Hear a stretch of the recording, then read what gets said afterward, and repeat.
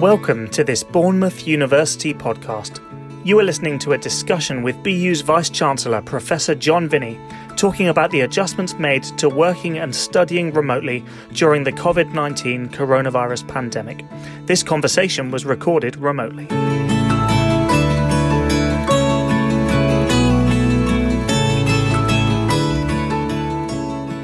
Hi John, nice to speak to you. How are you doing this week?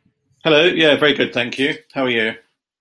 Yeah, I'm very well, thanks. We've been very busy. In fact, one of the things that we've been doing is we've been asking lots of different people this week what an average day looks like for them now that they're working and studying from home. So I thought I'd start by asking you the same thing.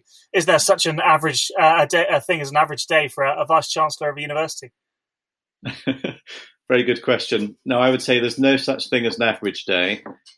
Each day is very different, but I think, working remotely, you do fall into a certain pattern. So there are patterns and elements each day which are very similar, although each day is completely different in totality.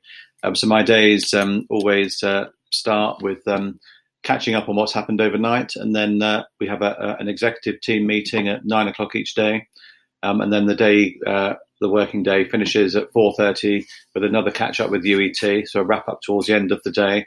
Before dealing with anything else after that. So we have a sort of a top and tailing each day with the university executive team to catch up with each other.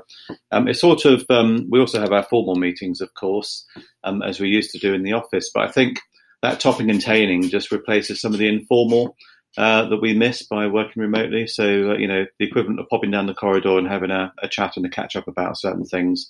So we do that in teams at the start and end of every day.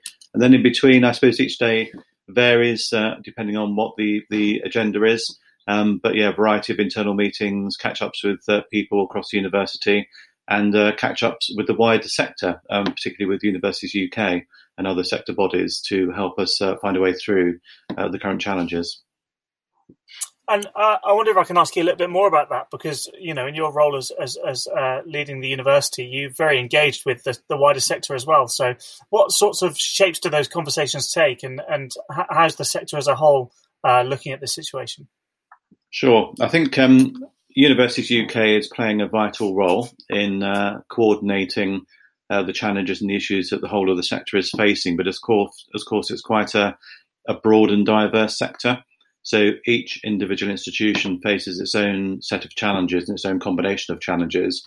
But they are doing a very good job in representing the collective to government. And of course, the government are dealing with all sorts of sector bodies representing the sector's challenges and issues.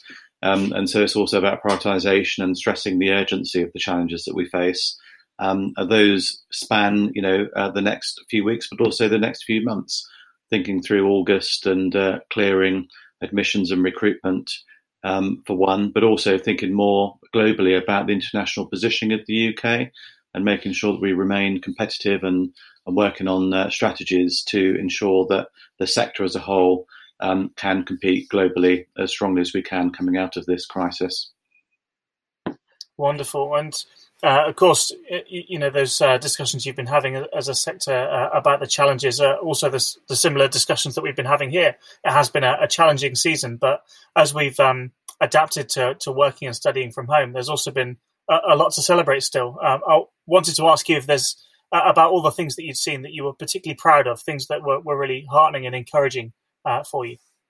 Yes, I mean, it's all about the people, as it always has been. But I think what I've noticed in working remotely is the way that people respond to quite complex challenges and deal with them in quite short order. So for me, it is about making very good decisions in quick time.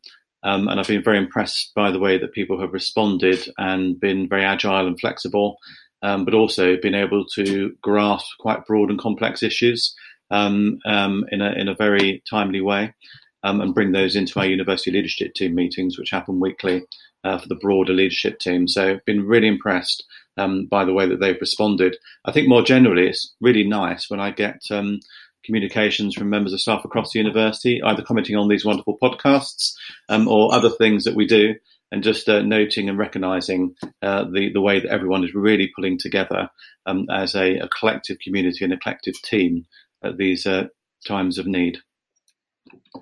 So, John, my final question to you then is, we've obviously got a bank holiday coming up this weekend, a bit of a chance for an extended break.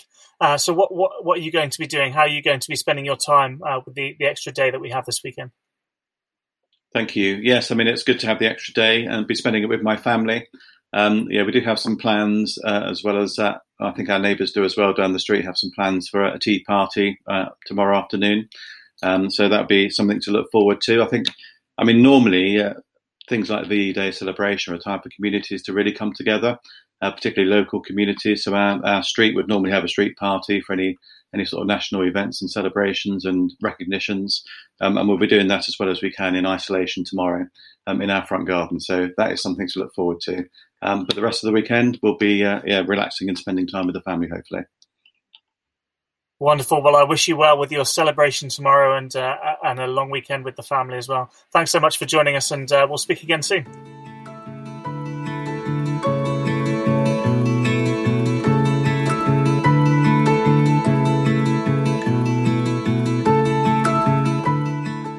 Thank you for listening, and please do keep exploring other BU podcasts wherever you get yours from. For more information about BU's response to the COVID-19 pandemic, or for anything else about Bournemouth University, please visit our website at www.bournemouth.ac.uk.